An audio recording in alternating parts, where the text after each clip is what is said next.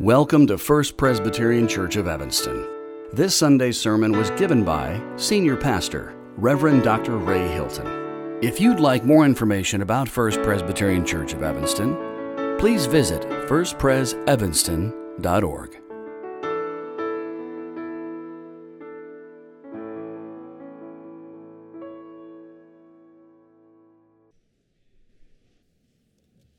Our scripture reading today is Psalm 14. This can be found on page 500 of your Red Pew Bible. Please join me in a prayer for illumination. God, source of all light, by your word you give light to the soul.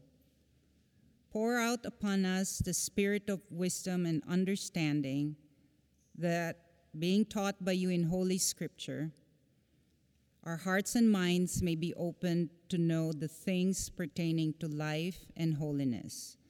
Through Jesus Christ our Lord. Amen. Psalm 14. Fools say in their hearts, "There is no God." They are corrupt. They do vile deeds. There is no one who does good. The Lord looks down from heaven on humankind to see if there are any who are wise, who seek after God. They have all gone astray. They are all alike, perverse. There is no one who does good. No, not one. Have they no knowledge, all the evildoers who set up my people as they eat bread and do not call upon the Lord? There they shall be in great terror, for God is with the company of the righteous. You would confound the plans of the poor, but the Lord is their refuge. Oh, that deliverance for Israel would come from Zion. When the Lord restores the fortunes of his people, Jacob will rejoice, Israel will be glad. This is the word of the Lord. Thanks be to God.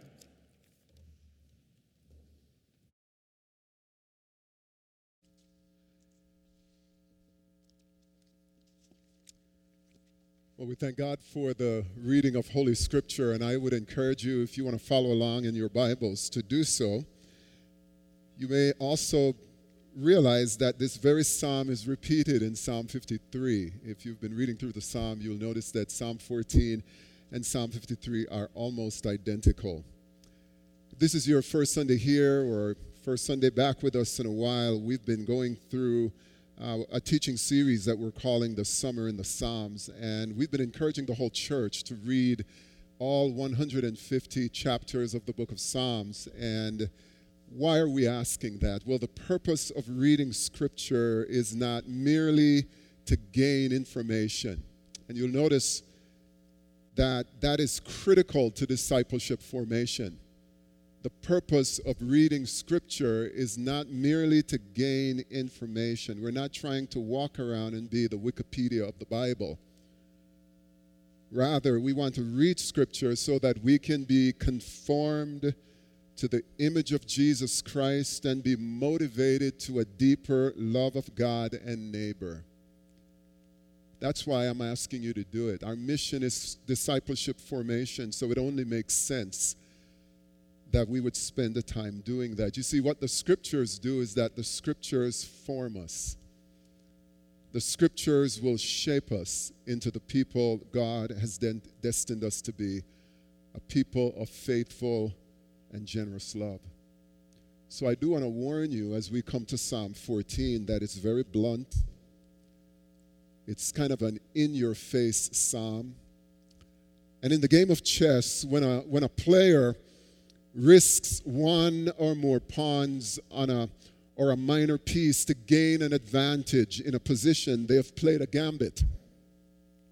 It's a maneuver. It's a strategy that they hope will result in a win.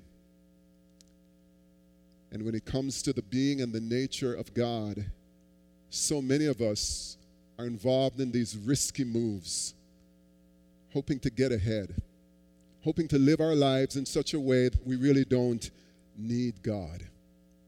You know, there was a time in my life when I would read these words and I thought that these words referred to someone who was an atheist. And I've come to learn that there are categories of atheism. At least there are two broad categories by my definition. There is what we call, and is popularly known, the philosophical or the theoretical atheist. This is someone who denies the existence of God. They see no signs, they see no evidence, they see no reason for God. For them, the universe is hermetically sealed. No external intelligence, no designer to explain the origin of life. But I believe that this verse is not describing that kind of atheist. And we don't fully know the background to Psalm 14, but it seems to be written to the people of God post the exile, the Babylonian exile. And so it's written to God's people. They're not atheists. What are they? This is the other form of atheism. They're what we call practical atheists. And to be a practical atheist is to live as if God doesn't exist. So you can be religious, and you can go to church, and you can believe in God, but you can live your life in such a way as if God doesn't exist. And so what people like us, religious people who are practical atheists, do, we kind of leave God out of our work. We leave God out of our entertainment choices. We leave God out of our daily conversations unless we're using God's name as a swear word. We leave God out of our plans. And to people who are practical atheists, God is basically dead and irrelevant. And if God is irrelevant, then there is no need. There is no need. There is no one to whom we are accountable. And I want you to think about it this way. Let's say you invited me to your house for dinner, and as the food is being distributed and you're passing the food around the table, let's say you had on the menu that day fried green tomatoes.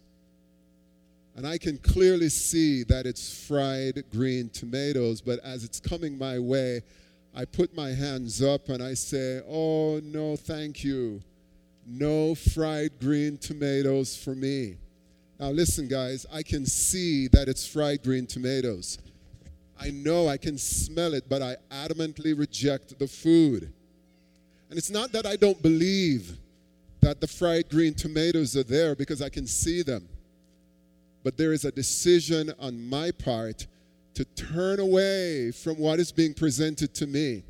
And I think that's what David is going after here. David is saying that there are these fools in Israel, and the Hebrew literally says, no God.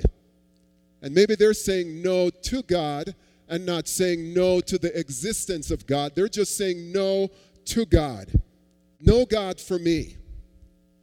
I'll have nothing to do with God in this area of my life. While on the inside, there is this recognition that there is a God in heaven, because they do go up to the temple for the religious festivals and so on, but the rest of the year, no God. I just don't want God to run my life. I don't want God to tell me how to live. I'm going to go my own way. I'm going to be the captain of my own ship. I'm going to be the master of my own destiny. And so when God is presented to me and the evidence of God is clearly seen in creation, the truth about God is being made known to me, I still adamantly say, no God. Now, who does this? As I said, people like you and me, church folks, religious folks, people who self-identify as Christians can live as practical atheists, and the scripture calls them fools. Now, in popular vernacular, we think of a fool as a stupid and uneducated person. But in the Bible, the fool suffers not from a lack of knowledge, The fool suffers from a failure to acknowledge God in trustful and daily obedience. So to be a fool is to downplay the reality of God. You know, in October, and we heard Carol mention it, in October, Dr. Andrew Root is going to be with us for a weekend. He's going to give a series of lectures on the church in a secular age. If you're concerned about why suddenly this massive departure from the church, from our young adults, why there are more and more people who are unaffiliated from the church, this series will help you to understand what's happening to the church in a secular age. We had scheduled him to come and be with us in March of last year, but because of the pandemic, as you know, all those plans went down the tubes, so we're going to try again for October. But Dr. Root is also the author of a book called The Pastor in a Secular Age, where he explores what it means to be a pastor in an age where people no longer look to the transcendent, where people no longer look to the sacred and to the divine. They look within, they check out their feelings. And that's the way in which many people today make their decisions. And he says this in the book that he wrote called The Pastor in a Secular Age. And I want you to see this quote. He says, "We all live inside this constructed frame that imposes levels of attention that make divine action questionable." Think about that for a moment. We all live inside this, what he called this constructed frame that imposes levels of attention that make divine action questionable, even for those who would never define themselves as atheists. We're all happy with God in the background. God in the background. To me, that's part of the theme of Psalm 14. Now, I want you to forgive me if I offend anyone with this picture. This picture was not taken in Chickasaw County, Mississippi. This picture was not taken in the deep south of Alabama or Louisiana. This picture was taken in the rather modern, urbane, very intellectually philosophical city of Portland, Oregon. And it's in a church. And you notice the sign that's behind those folks. It's interesting that it's behind them. Jesus saves.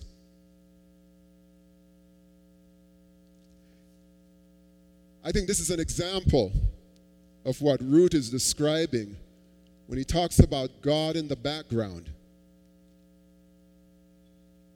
When we leave God out of our picture, out of our lives, we become tone deaf. Our faith becomes distorted. And for many people in North America, this is where God is found. We gladly sing the song, "Oh, how I love Jesus," and then we treat people as if they don't exist. And for the people in this picture, God is an avocation.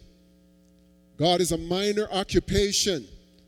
Someone to remember during special holy seasons, but not a God who would so fill their hearts that they would cherish a black man.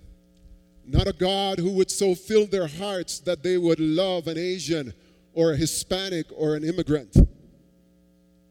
And we wonder why people are fed up with the church. When we live this way, the results are tragic. And notice what the Bible says. They are corrupt. They do abominable deeds. And there is no one who does good.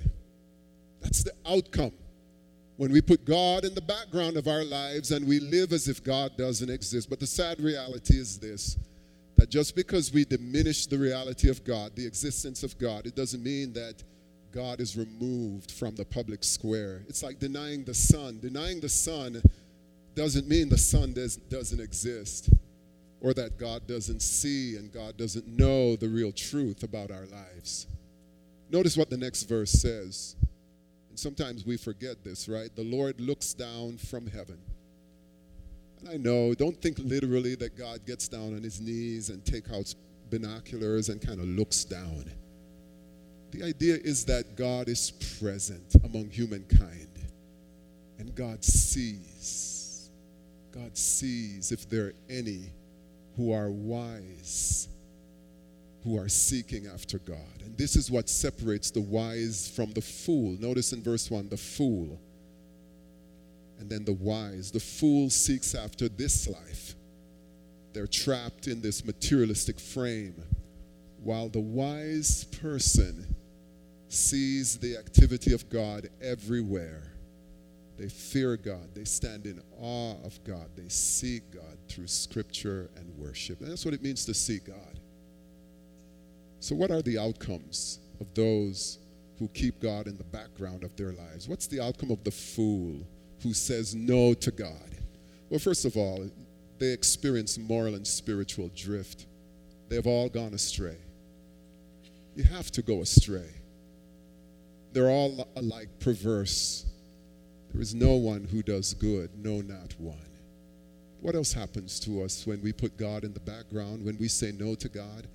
We end up abusing people. We abuse people. Notice what verse 4 says. Have they no knowledge, all the evildoers who eat up my people as they eat bread and do not call upon the Lord? How does God respond to the practical atheist? Well, again, I told you this is an in-your-face text. The Lord says they will be judged.